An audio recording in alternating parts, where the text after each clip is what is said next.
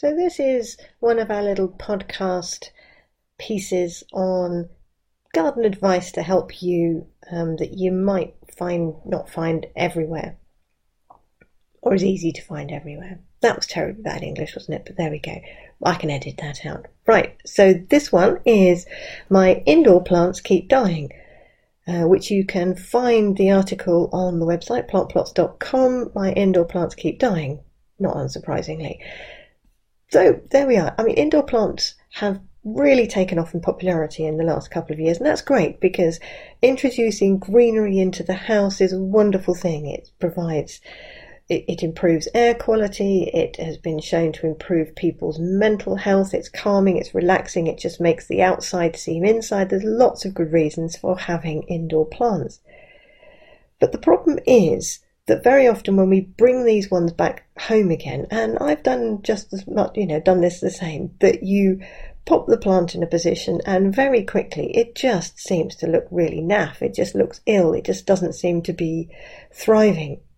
And what we can do to actually prevent that happening in the first place, and also try and rectify it if it has started to go wrong, or your plant's not looking particularly happy.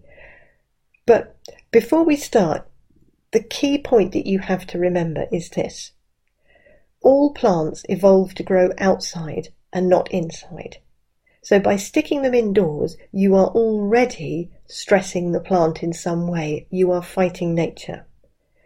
So the key to getting your indoor plants looking healthy and them growing well is to keep the negative factors of the environment to a minimum for that particular plant. Now, there are generally 6 main reasons why plants will not thrive, other than the fact that you're inside as opposed to outside. And basically it's these. There's a lack of light. There's a lack of water. It could be there's too much water. The air is too dry. The plant freezes to death on a cold windowsill behind the curtain, or you're using the wrong type of water. Now, on the website, there is a little sort of infogram, is that what they're called? But it's a picture, so it sort of tells you roughly, if you've got certain types of leaves, what the plant will or won't like, which can probably help. But if we look at lack of light, now, all plants seek out sunshine and all plants grow towards the light. That's what they do. They need to do that to photosynthesize. However, some plants have evolved to cope with much lower light levels than others, and some plants need an awful lot of sunshine to thrive. So what you need to do is to think of the light levels that you have and find the plant to match the light levels. Now, you may think a sunny windowsill is perfectly good, but for a plant it's not, because it's only getting light on one side all day long.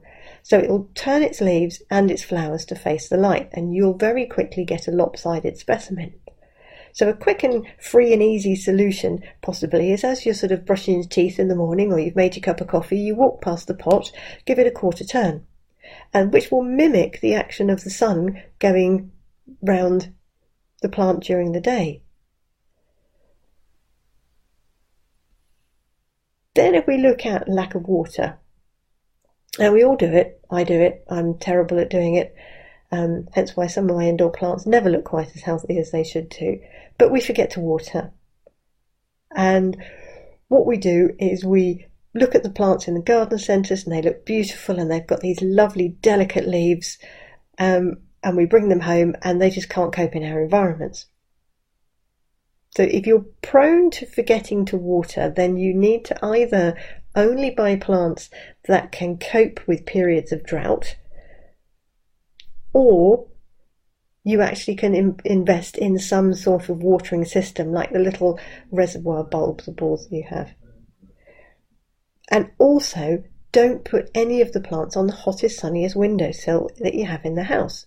If they're a cactus, they can cope with that. But if you're going to keep forgetting to water it, you're putting the plant in a sauna and then forgetting about it. Well, of course, it's not going to survive. But conversely, we can overwater plants very easily. Now, indoor plants always sit in a waterproof container, don't they? We either sit them on a tray or they're in another waterproof pot because we don't want the water spilling out onto the floor. But the problem with that is that when you chuck a bucket load of water in, that sits in the bottom of the pot. And I do it. I go, oh crikey, forgot to water, put a whole load of water in, it fills up the tray, and you think, oh, that's all right, the plant will suck that up over the next few days. Or, you know you're going away for a few days, and you make sure that the bottom of the plant's sitting in a little bit of water so that it can absorb the water. But you stand in a bucket of cold, dirty water for 3 days and see how you feel. The only plants that actually like having water around the roots consistently are those that live in a pond. Which means that what we have to do is allow the water to drain away. No matter where you've got your plant, your pot, what have you, make sure that there is grit, or the pot is standing above the tray. So if there is water residue in the bottom of the pot or the tray, the roots aren't drowning in it. And as that water in the tray evaporates, it will provide a little microclimate that will benefit the plant. Obviously it will. But the key is not to leave your pots and your plants standing in a dirty puddle of cold water, because nobody likes that. Okay, our house environments. Question: do you use moisturiser? Well, the answer probably is yes, because sunshine and cold air and dry air makes my skin feel a bit leathery and wrinkly. Well, plants get wrinkles too. Cold air, dry air and a lot of sunshine will make their leaves feel leathery and wrinkly. So a simple solution is to just spray or mist the leaves. You can do this in the summer, but actually it's probably more important to do this in the winter, because central heating is very dry heat, so they will appreciate a little moisturiser. Now, the other aspect of having a plant in the house is temperature differentials. And a lot of us will put plants, especially flowering ones, on the windowsill, and in the wintertime we shut the curtains. Now, the temperature difference between the air temperature on the inside of your curtain and the temperature of the air between the curtain and the glass of the window is quite dramatic. So this poor little plant was sitting there thinking, oh, this is all quite nice. I'm in a nice warm room. I'm enjoying this ambient atmosphere. And then you shut the curtains and the temperature plummets. It's not going to be very happy, is it? Because you wouldn't like going outside without your coat on in winter, and that's exactly what you're doing for the plant. So maybe where you've got plants that are sitting on the windowsill, if there is somewhere that you can bring them in the winter that doesn't shut them away from the heat, so they don't have this very high temperature differential of warm, then super cold, then warm, then super cold, they'll probably thank you for it. Now, lastly, we're talking about the wrong type of water. Now, this is not the equivalent of the British Rail wrong type of leaf on the line and all the rest of it scenario. Most countries, especially in the West, add chemicals to our drinking water. They add fluoride, they add various bits of pieces to keep our drinking water disease-free, clean, and our teeth healthy. And most plants don't give a flying hoot about what the water is. They'll take anything. But some plants really do mind if there are additional chemicals and things in the water. So there are some plants that really hate tap water, and you should only use rainwater if you can for any of these plants. Plants like orchids, any citrus plants, so oranges, kumquat, lemons, that sort of thing. Cactus. Would you want chemical flavoured water if you only get a drink once a month? No, you probably wouldn't. So give cactus rainwater. And lastly, air plants. Those are those funny little plants that you don't actually need a pot to grow them in. They absorb water from the atmosphere, but if you spray them, they're not going to want you to spray them with water that's got fluoride in. So use rainwater for that. And then that's what they've evolved to have, so they will be much happier. Lastly, food and bugs. Obviously, if your plants are not thriving, there could well be a bug infestation or a nutrient problem. And there are a couple of reasons why plants do thrive and they don't thrive from lack of from nutrients. There's one that you've actually got too much nutrient in the soil, and the other is that there's too little. We've got on the website, obviously, elements of, what will show nutrient deficiencies in plants and various other things. But if your plant is looking poorly, then, and you haven't fed or changed the soil for some time, it's probably in need of a feed. It probably needs some element of a feed, but don't overfeed it.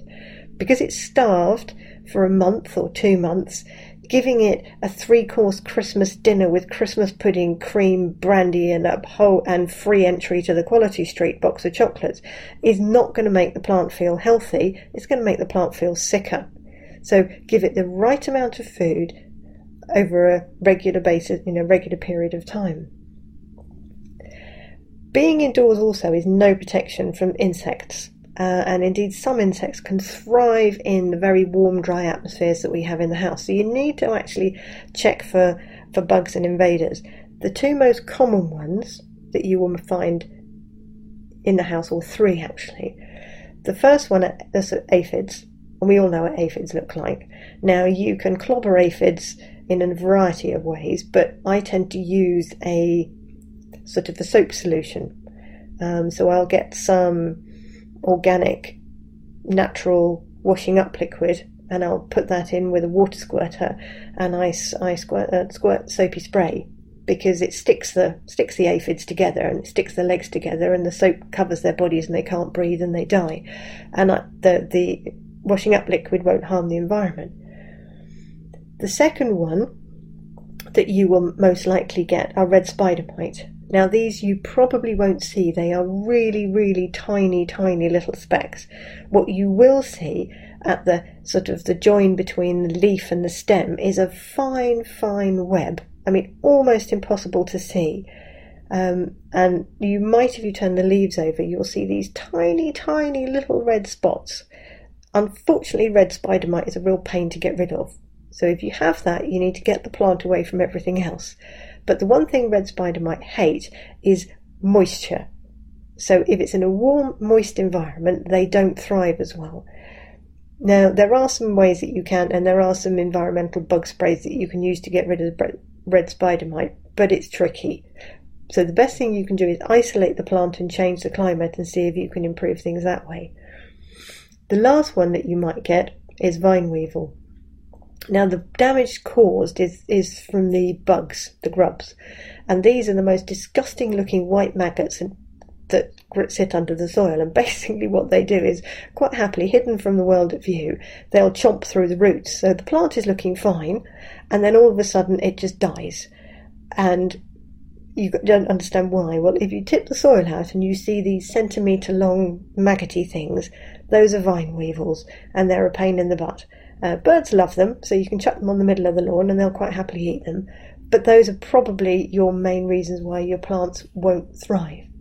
If you've got any, as I said, everything is on the website, plantplots.com. There's all the advice on there. But if you're still stuck or you want some advice, you can email me, Rachel@plantplots.com.